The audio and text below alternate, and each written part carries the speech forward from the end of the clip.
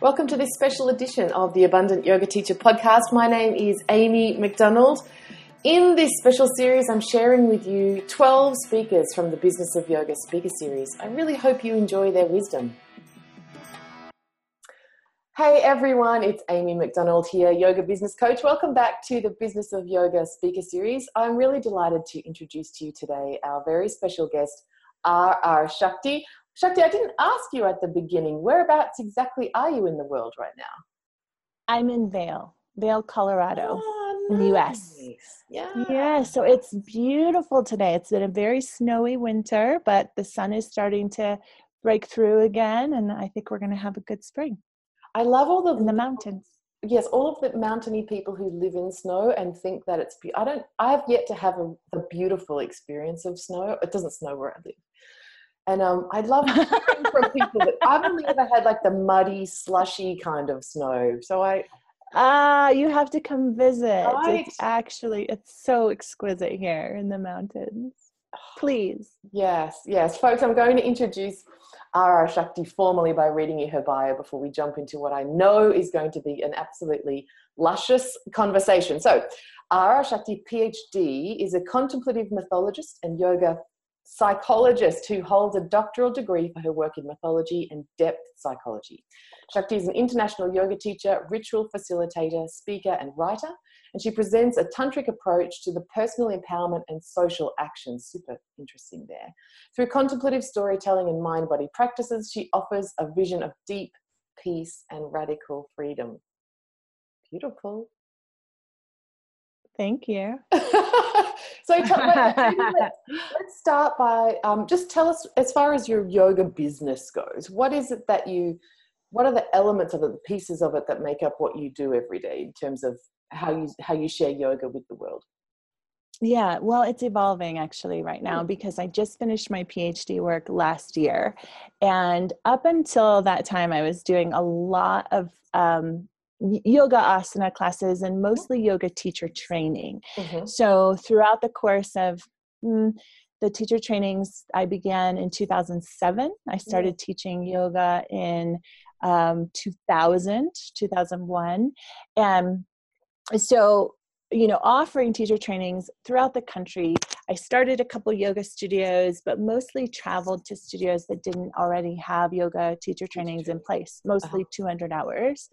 And so as my teaching evolved, I started recognizing more and more that my heart is in the story, the stories of the epic texts, the stories of the the Puranic texts, all of the stories, the myths that make up our yoga practice, and also the philosophy, the teachings that come down through history, a lot of tantric teachings. And so as our teacher training programs grew, I would find myself kind of parsing out some of the alignment classes and anatomy classes and some of those more technical, soma, physiological and anatomical classes to other people, because I was just getting so much delicious delight out of teaching the more of the myth and the philosophy and the history of the yoga. So that's where I've been putting a lot of more of my attention. I still love teaching asana classes and will offer them whenever someone asks me to.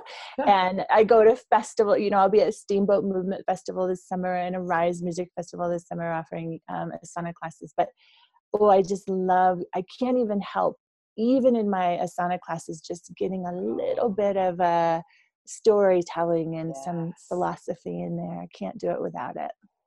It's my favorite type of class.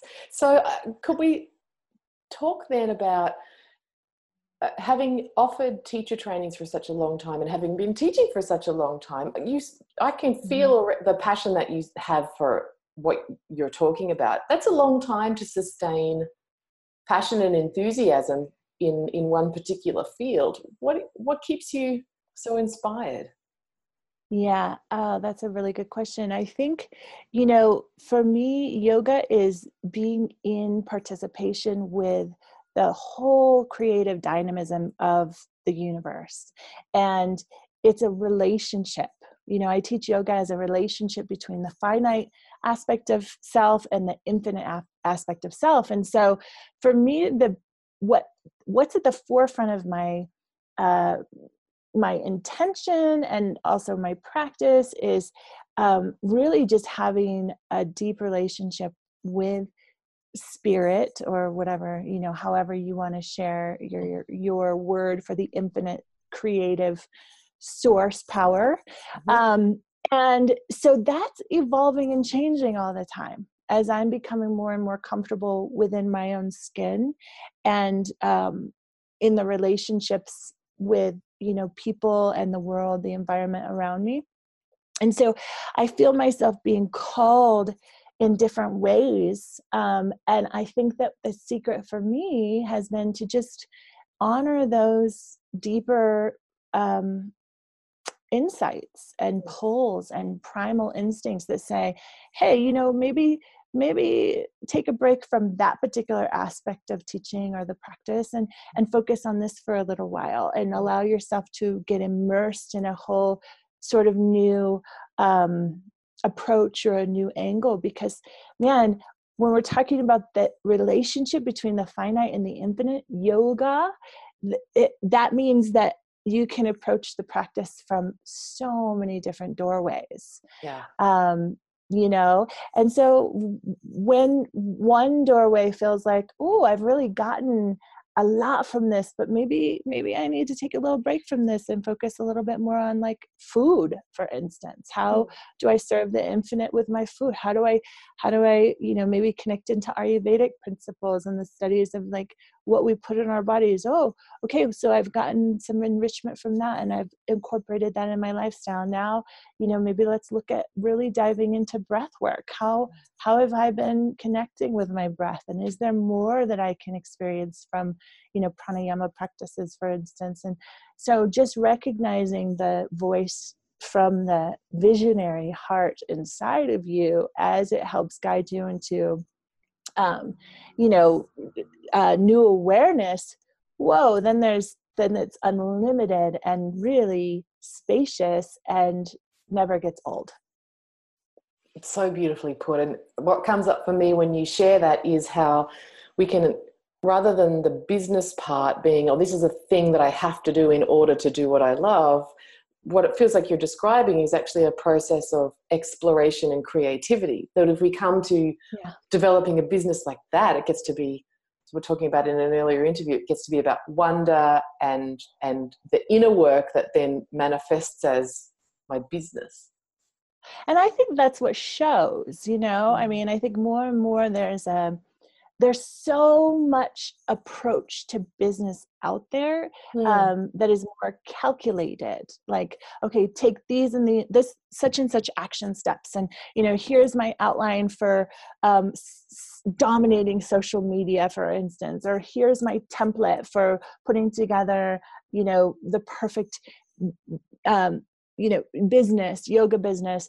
And I think that ultimately, since we're all so really different and we all have different approaches, what shines through is the passion and the enthusiasm and the true relationship that you hold to the practice, right? Yeah. So I think it starts any business, and especially, one where we're really talking about the potential for deep, deep transformation, has to begin from heart center.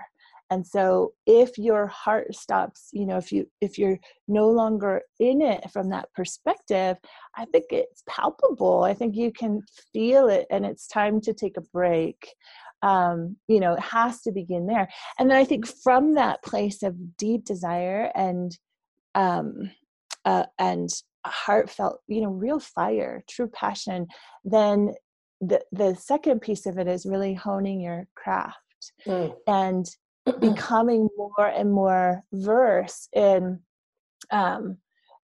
what can be of real service. I mean, that's where your passion and your heart and your compassion and your drive, desire becomes manifest in something that actually can be of use to other people. You know, I always say, if it's not, you know, it begins with a direct relationship with spirit, but then if you can't really use it in your interpersonal relationships and interactions, what good is it? So we take it from the, you know, that esoteric plane of spiritual inquiry and deep self introspection and getting to know self, you know, on a deeper level with a capital S. And then what are you going to do with it? Now you take it out into the world. And the way to be able to do that effectively is to hone your craft and skill of communicating, of sharing, of inspiring others. And then, so it's heartfelt, then mastering your craft every single day, and then just being, you know, yourself, staying true to who you are.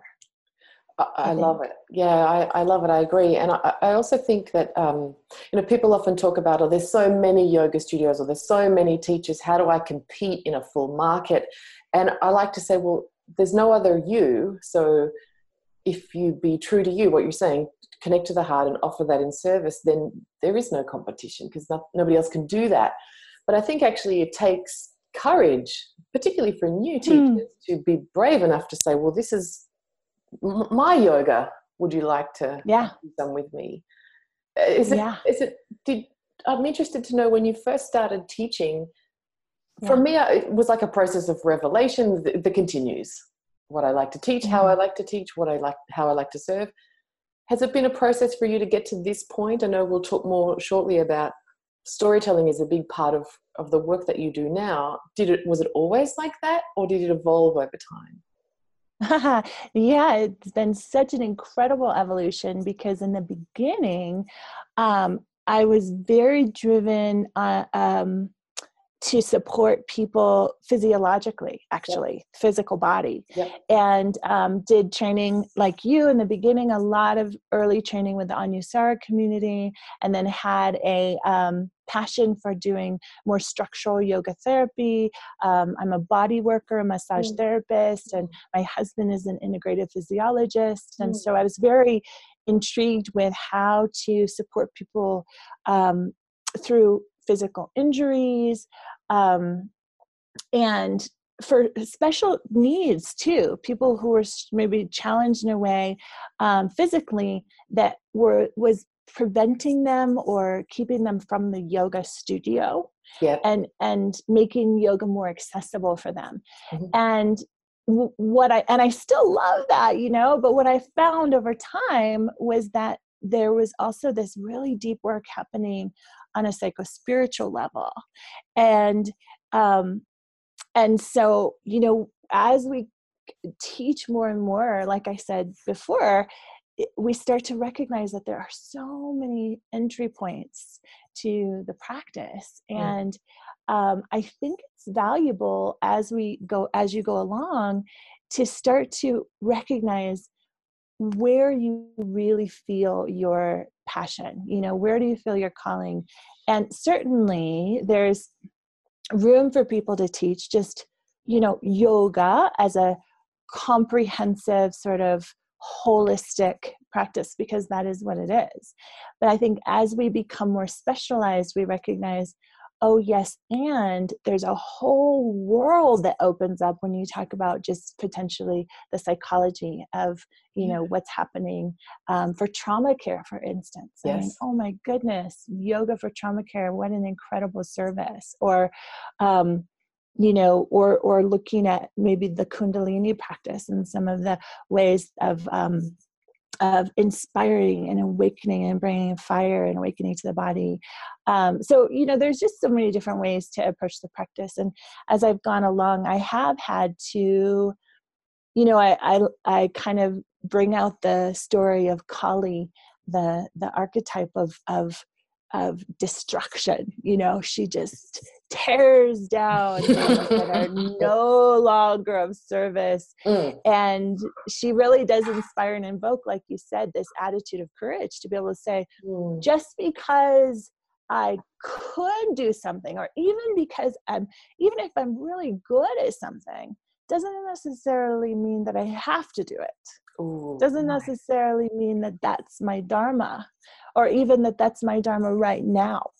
And to get, especially as creative beings, I think sometimes, I know for me, it's easy to be like, well, I could do that, and I could do that, and yes, yes, yes, yes. And then you end up with this whole tornado of just like stuff going on, and you start to just feel busy and start to lose passion, because it's really just a lot of busyness that doesn't feed the soul anymore. So I think there can be something really powerful in invoking that Kali archetype and saying, no to this, no to that, no, and slicing down all the things that aren't really of use for you or in service for your ultimate experience of passion in this moment. Because, remember, every time you say no to something, you're saying yes to other things. Yes. So just, that's a huge one. That's been big, is learning how to say no, and how to really keep, honing the skill of listening in, becoming more and more clear, so that when, you're presented with opportunities, to be able to recognize if they are in service to the picture of what you're offering or not. I love that. Yeah. And that's a teaching that applies on so many different scales, to do you want to sub this class, which you don't really know, or through to, do I want to teach yoga or asana anymore, or do I want to go do something, do I want to just lead kirtan and bath my heart out? Exactly. You got it. Love and it. There will always be, when you're doing something from your heart with that passion, there will always be people that are drawn to you. There are so many people. Yeah, there's tons of yoga teachers. That's true. But there's also tons of people. Like what? We're at almost 8 billion or something now. Yeah. So that's a big audience. And you're always going to have people that don't resonate with what you're doing, for sure. And having the courage to face that, there, that word comes in again, and to be able to have that Kali, perspective of like, okay, let that go, just let that wash away. And then when you stand true in your you-ness, in the, the firm, solid place of, this is what I'm offering, and this is where I'm clear now, that's going to bring people to you. They're going to feel that. They're going to appreciate that. It's going to be attractive. So, not to worry about lack, because that's just limiting in every way. Yeah. Oh, so beautifully put. Yay. Oh, I hope everybody's drinking this in. It's just feels like a balm. I love it. I got to ask, I'm helping out a colleague to teach some philosophy in her teacher training. And one of our authorizing bodies here, to be qualified in yada, yada, yada, here's all the things that you have to teach. And when they talk about philosophy, they say, you have to teach Patanjali's Yoga Sutras, and you can maybe do a little bit of the Bhagavad Gita, which for me is like, I'm not being dismissive here, and in deep respect, Danda Pranam, but I'm not really lit up by the Yoga Sutras. It doesn't really call to me. Yeah. Especially when there's like all of that to talk about. So I'd love to know, from your perspective, teaching teacher trainings over such a period of time, tell us, there's more to yoga philosophy than the yamas and the niyamas, right? Than the 8 years of yoga. Now let me tell you. So of course, most of your curriculum, or powers that be who are interested in formulating, what the content that yoga teachers are going to most benefit from, we're going to include yamas and niyamas 100%. And the reason is because there's deep need for ethical conduct in our world today. Mm-hmm. And there is a deep need for the recognition that yoga is accompanied by a set of guidelines for how we live our lives in relationship to each other, how we live our lives in relationship to the world. But I understand completely where you're coming from. Now, Patanjali's Yoga Sutras, it's you know, certainly an old text, and it has been translated and transformed through time to be looked at from different perspectives. However, originally that text is a classical yoga perspective. So it comes from the classical yoga teachings, and even Patanjali's 8 limbs of yoga are sort of a transcendental experience of yoga, right? So if you follow me, this is something that we have experienced through history now. We've been working with this idea of transcendental experience of God for a long time, for quite a while, right? So this thought that to have a deeper relationship with infinite spirit, creative source, you know, that power that we all have different words for, names for, there has to be sort of an up and out of the human experience pursuit. Yes. So this is Patanjali's pursuit, really, right? Yes. You go through, you have the you know, your yamas, your niyamas, your asana, your right, and the whole thing is a stairway to heaven, right? Yeah. and so I think that what we're really, you know, ready for in the world today, craving, is a more of an immanent relationship with divinity, not just a transcendental one. Yes. And so this is, I think, what's so juicy for people is to recognize, hey, divinity is here right now, and the sacredness is happening between you and I right now in this moment. It's happening in our interpersonal relationships. It's happening, like I said before, with the foods that we decide to eat, with the clothes even that we decide to wear, how we decide to speak, how we decide to share.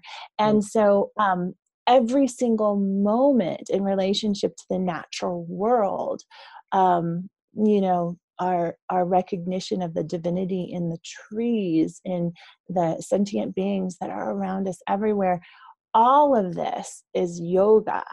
And so our teachings from more of the non-dual tantric texts, you know, you're familiar, of course, with Douglas Brooks, you mentioned earlier, and when we were talking before, this is, I think, you know, where people are starting to get jazzed, because it's a recognition that that you don't have to go anywhere. Yes. And in fact, if you're looking outside of the moment and outside of the self, you're really kind of potentially wasting your energy, because right here, right now is where divinity is. And the yoga is in the recognition of that, the participation of that experience with divinity now.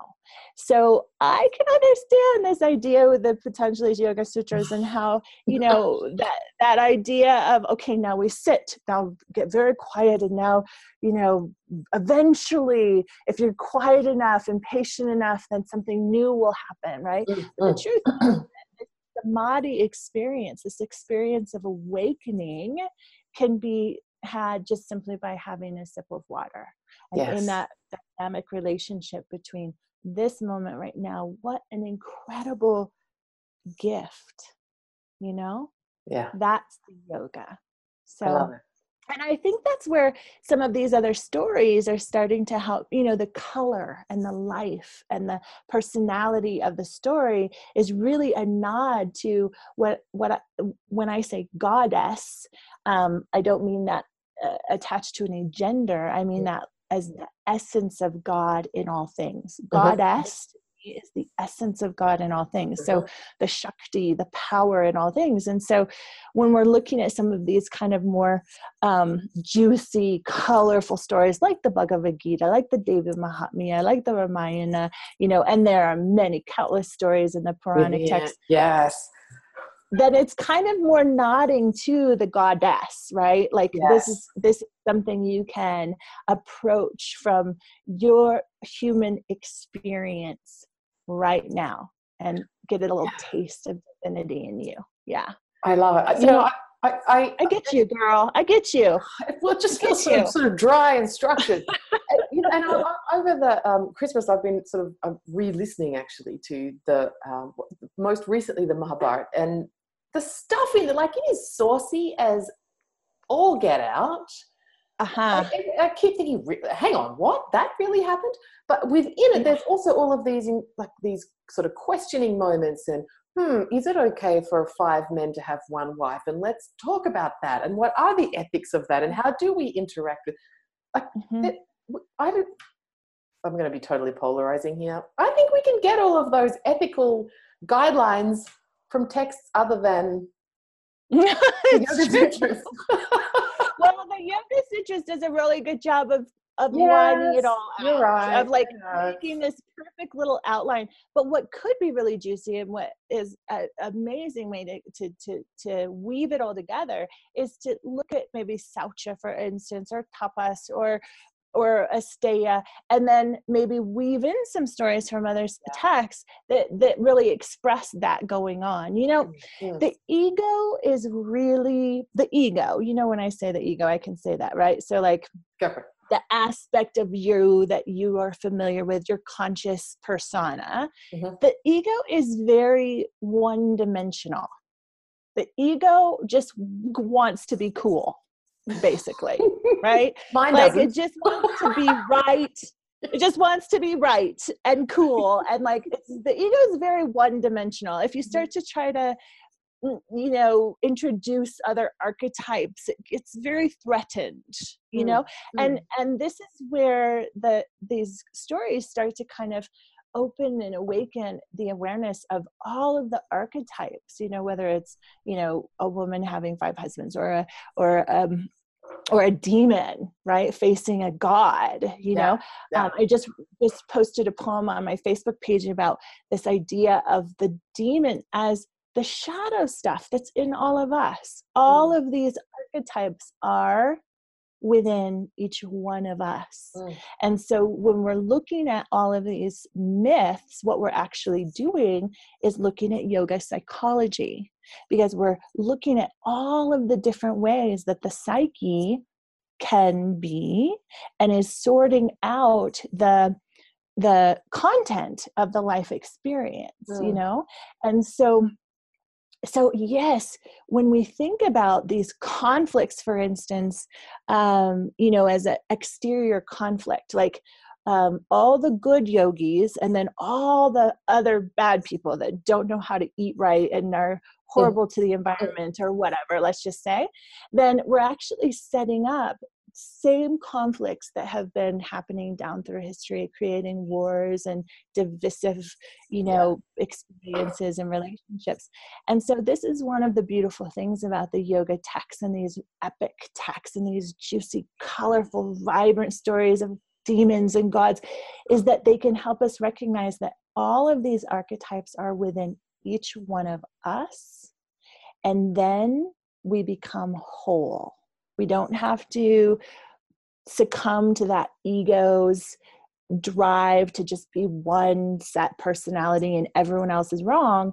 We can recognize, there's some stuff inside of me that totally represents or reflects or resembles, I guess is the right word, that Ravana, for instance, that demon. And I don't have to project that onto other people. I can actually own that as a part of my own psyche. Then some really juicy, awesome things can start happening, because then you get to decide every moment of every single life experience how you want to be, who you want to be. Do you see? And it just makes life much more freeing than having just I am Shakti and I am, I only eat vegan food and I am, kind to everyone. And if I'm not compassionate, if I wake up one morning and I'm just in a grouchy mood and I don't deal well with my husband, then I harbor that guilt and discomfort of just being human. And it just creates this horrible downward spiral, So instead, the invitation is there to be human and to allow all of the archetypes to have a message, something beautiful and exquisite to share and to express, and then you're not suppressing anything and creating actual real live monsters that do, things outside of your, awareness, I guess. Yeah. It also makes me think about, this is wildly off topic and so much fun, but it also makes me think about like the idea of purity. You know, that what does that even mean? I had no idea. I had no idea about how Pandu died. I mean, there's a really kind of like, wow, or like that Bhima had like the devil girlfriend. I mean, there's some interesting stuff in there. And I wonder if sometimes people in yoga land can beat themselves up so much because or actually last night I went out and had beer and pizza, or like you said, I just shouted at my partner, or I wasn't compassionate with that student who was being needy with me. We can give ourselves such a hard time because we should be more pure, or in fact, people expect us to be because, oh, well, but aren't you a yogi? And so you should never lose your temper, or you're buying that at the supermarket, you know, all that sort of stuff. So how do you, and this idea of purity and what that actually means, because it's much more complex than this is right and this is wrong. Yeah. And I think about it less about purity and more about wholeness. Yes. Yeah. And wholeness means wholeness. Wholeness. That means everything, right? If the infinite is infinite, and we are reflections of infinite potential and infinite source, then that means every single sparkling facet of the jewel is up for grabs at any given moment. Yeah. So, you know, it is an ego situation that we're talking about, you know, when we want it to look a certain way, we want it to feel perfect. The picture of a yoga teacher, you know, we want to exemplify that in every moment of every day. And it's definitely a big hang up. It's not serving. It's very, very, it's delusional, frankly. I mean, really, because we're human and so I think that for me, the biggest freedom has come in recognizing, I am all those things. That's the potential is there for any myriad any of the myriad expressions. Then it becomes more and more about listening and hearing the truth. You know, if you're always blocking that I don't want to look like that, I don't want to be like that, I don't want to, I can't, that, you know, then you're missing some of the most important messages. You know, I'll give you an example. One of the shadows that I had for a very, very long time and still challenged is this idea of authenticity. Honesty, really. It's about being honest. I want people to think that I am being myself, that I'm being always true to, like, this is me and not phony ever or fake, right? And in fact, that's the worst thing you could tell me is, oh, she's so fake. I would just die like that. It's horrible. Like, they don't know me at all. I'm not like that. I'm never fake, right? And so this I know is a shadow, because shadows are what make us feel uncomfortable to think that we could ever, like, we deny that we could ever in a million years be like that. So then, you know, the deeper the shadow goes, the more that we project it onto other, and you start to see other people and think, oh, they're just not being real. They're not being authentic. They're not being themselves, because you're so in such that quality of infinite potential has to be somewhere in you. It has to be somewhere in your sphere of experience, because you are everything. So if you're not going to claim it in your own psyche, then it has to exist sort of like what's the word, circumnavigating or floating around outside of you. It has to, do you understand? And so you see it in everyone else. And until you actually claim it in and recognize that there's some value to it. So my husband and I were having a conversation about it, and he was like, you know, actors have to, like the ones that win the Academy Awards, right? They actually have to become someone else in order to communicate a feeling or an experience in a really deep and profound way. And so when we're interacting with one another, there's a certain level of inauthenticity or of taking on another person. We call it, the flip side or the upside of it would be what we call empathy. To be able to say, I can step out of myself and not just have this rigid, like, oh, that's not me. I could never be like that. That's you. And I'm so different from you. Right. Yeah. To be able to open myself up enough to say, hey, I can step into another person's shoes and another person's perspective enough to communicate, to connect, to be together, to be in witness with, and so this is the upside of inauthenticity. And so to claim, to be able to look at all of the archetypes and all of the shadows, and instead of saying, oh, I could never be like that because yoga teachers are never like that, or mothers are never like that, or good daughters are never like that, to be able to recognize that every single archetypal energy that comes up through you actually has something to offer. And that when you're able to incorporate it on the great stage of all these players of the human experience, then you actually get the benefit of it rather than having it become a demon that is trying to really, destroy you, essentially. I really like that. It is a word that's, I use it all the time, authenticity. And I like that you made me think about it in a bigger way. That's really powerful. Yeah. Well, it's kind of interesting because then when you say like, I want to be myself, right? Yeah. The question isn't, okay, well, so who are you? But it's more about, well, what aspect of yourself are you wanting to be right now? Yes. And see, I think this is really important getting back to business, because sometimes we'll limit ourselves and we'll say, well, I'm not good at this or that, or I'm not a singer, or I'm just not a good communicator, or I'm not a good negotiator, or I'm not good on social media, or whatever it is. Yep. I'm bad with money. I don't know numbers. I'm bad with money. Yes. Yep. Or I'm just not very, yes. So to be able to recognize that all of the archetypes are within you, there's no limit. There's not anyone that's just missing from your psyche or missing from your potential. Then it opens the door for you to be able to choose in any given moment what particular archetype you want to call on. There's no such thing as phony.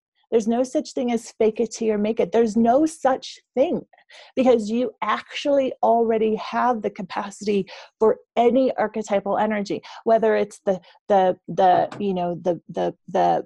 super money savvy one, or the very sexy Aphrodite one, or the Kali destroyer, or all of those things are possible within you. And so it breaks down all of those walls. So you cannot be phony. You cannot be fake. It's all about being able to draw on what self.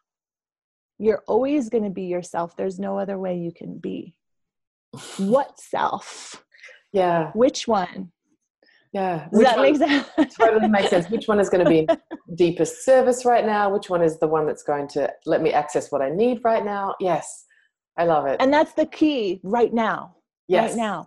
And it's not destroying any of it's not saying, we don't want you in this play. Everybody has it's like if our lives were a play, right? If the human experience were a play, all of the players, all of the characters have some time and some lines. And so you don't want the wrong character to come on at the wrong time and say the wrong lines. That messes up the whole play, right? So it's more orchestrating all of your archetypes to serve right now. Yeah. So good. So good. Let's check. I'm conscious of time. I would like to talk to you all along, but we won't. So I want to switch directions and talk about the story work that you're doing. And then I have a follow-up question, which I think will be useful for folks that are watching. So tell us first about this story work that you're doing. What does it mean? How can we find out about it? Tell us more about that. Yeah. Okay. Well, thank you for bringing it in. So it's new. I just finished my PhD work last year. And so I've been in a really deep sort of the last, 6 months to a year, kind of just feeling into what is next and how do I want to express and share, um, you know, what um, what I've gleaned, like what's moving through me right now. And my PhD work was in the feminine principle, particularly for the purpose of sacred marriage. So it was the written, the 250-page dissertation was on the history of the goddess through India Mm-hmm. and her suppression and then, sort of reemergence through tantric teachings. Mm-hmm. And then also paralleled with the history of the feminine principle in the West. So looking at the history, the story, and then bringing that into fruition through Jung's idea of the feminine, Mm-hmm. and Carl Jung, the Mm-hmm. psychologist, and the bridge between the two, the East and the West, I found to be alchemy. So esoteric alchemy. And as I started diving deeper into esoteric alchemy, I recognized that, really, this is the foundation of yoga. Esoteric alchemy is the foundation of Tantra. Mm-hmm. It's the foundation of the practice of Hatha yoga. When we even talk about the nadis, the Ida and the Pingala, this idea of the sun and the moon coming together, the fire and the water coming together, all of these Kundalini practices are really based and built on this idea of esoteric alchemy. And esoteric alchemy was, we think about it as like these crazy dudes trying to turn, dirt into gold, essentially, right? And get rich or whatever, like that's how I always thought of it, is like, how can we turn everything into gold and be really rich, really wealthy? But the dynamic of it on a deeper esoteric level is that the wealth is is a spiritual wealth. It is turning the human experience into a recognition of divinity and experiencing riches. Of course, the gold is a symbol of the awakening to wholeness. So as I was moving through these, stories and recognizing this whole underlying deeper wisdom coursing through, alchemy and the teachings of Tantra, of course, and even Jungian psychology, what just keeps pulling me back is the value of story, the value of your recognizing your personal myth, your stories that you're telling yourself right now. I mean, you watching this are thinking right now in story. You have a story about Amy, you have a story about me, right? And so we're always thinking in story. And so being able to recognize those stories so that they're not just dictating our lives through the ego, but recognizing that they are, that we're choosing them. We're actually actively creating them and recreating them all the time. And so being able to change them when they don't serve us anymore, and choose the ones that empower us, and to be able to recognize that stories are archetypal and that there have been many, many, many similar stories down through history and all around the world. And what that does is it really unites us. It unifies us. It helps us to recognize how much we are the same and how much we are really all just different facets and expressions of the universal one. So story has become so rich to me. And to be able to, even if you're not telling a full, epic in your yoga class, to be able to relate to someone's story right now of what they're experiencing in their practice. And it doesn't even necessarily have to be an epic tale, but something as simple as, I'm not good enough, I'm not strong enough, I can't do that. These stories have a basis. And to be able to help someone transform, to first see that they're telling a story, that they're subscribing to a story, and then to be able to help shift that story for someone, I think is one of the most transformational things that you can offer someone, because they can keep coming back and back and back and back and back. But until the story and the outlook of how they're doing their practice shifts, that they're not going to experience those shifts in their body. They're not going to experience those shifts in their relationship to the practice. So that's what I've been kind of up to. And I just started, and I'm so excited to continue to bring story to my website at rrshakti.com. And you can go there, and there's ritual too. So, I recognize the deep relationship between the physical body and the psychology and the concept. We can't really have concept without the movement. Movement is so important, to move the energy and to actually do something with it. So there's definitely ritual in there too, but there's I'm really starting to get into story, offering more stories from all world cultures, not just Indian and Hindu, some African stories, some Native American stories, but I'll tell you the story. It's an audio. It's free. They're all free right now. I'll tell you the story, and then parse out the symbol and the archetype to help you understand what the meaning of the story could be for your life, if it resonates with you. And so watch for that. That's kind of my big offering for this year. It sounds, I'm so, I'm just going to get in the car and drive somewhere just so that I can go and listen to them all at once.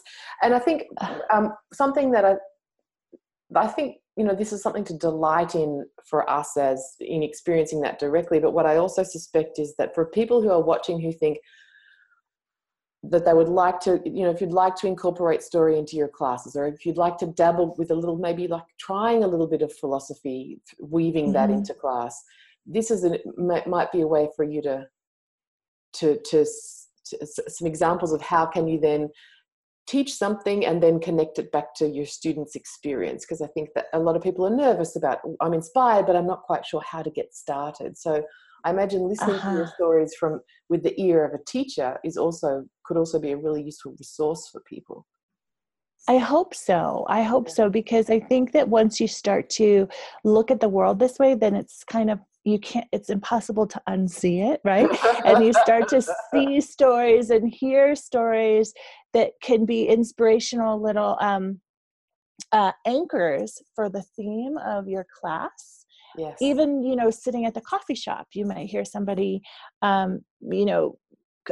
communicating with one another in a really archetypal way that you wouldn't have maybe recognized before. So just starting to really look at the world in this sort of symbolic, archetypal way, recognizing these different ways of being, and then you'll see them all around and be able to incorporate them, even just a little bit. It doesn't have to be, like I said, you don't have to tell a whole epic tale, but just even a quick little, quick little tidbit about, what happened to you this morning and the value. And here's a tip for yoga teachers for bringing a story in. I just want to express, because it's really important that the story doesn't consume you and become about you, right? Nobody wants to hear every day, your life and your kid, and what your kid did today, every day, right? Nobody wants, but what's important is to always offer an invitation. So it goes, here's the story, right? Here's what happened. And then here's what that happening, that occurrence means to me, barely, you can put yourself in there. And then here's the invitation for you to do something with this too. That invitation has to be there. You can't just end with and this is what it means to me. Now, go ahead and bring your palms together. Right, exactly. And I actually hear this sometimes in classes, and I'm like, oh, but the missed opportunity there, because what we're really trying to do is unpack something and open something up for someone else, of course, to have their experience. And they're not going to have an experience just like you had, of course, but they're going to have they're still going to feel like you have offered them something, opened a door to something that perhaps they hadn't seen before. And I think that as yoga teachers, that's a huge part of what we're doing, is opening the door to something that they haven't seen before. So don't forget that last tidbit, super important. What's the opportunity from the story for everyone? I love it. And that it loops us back to where we started talking about relationship and the divinity in the moment, that it's the invitation to enter into that, which can be accepted in so many different ways by whoever it is that we have in the room. Full food for thought and inspiration. And I'm feeling rekindled. I'm going to go back and reread all of my old training manuals, all of that foundational stuff. Thank you so much for being such a generous guest and a wise woman. I'm sure I'm not the only one who's feeling really, really inspired. Amy, thank you for having me. It's been really great to connect. If you've enjoyed these interviews and you're interested in having my support as your yoga business coach, check out the information about my coaching package at amymcdonald.com.au/coaching.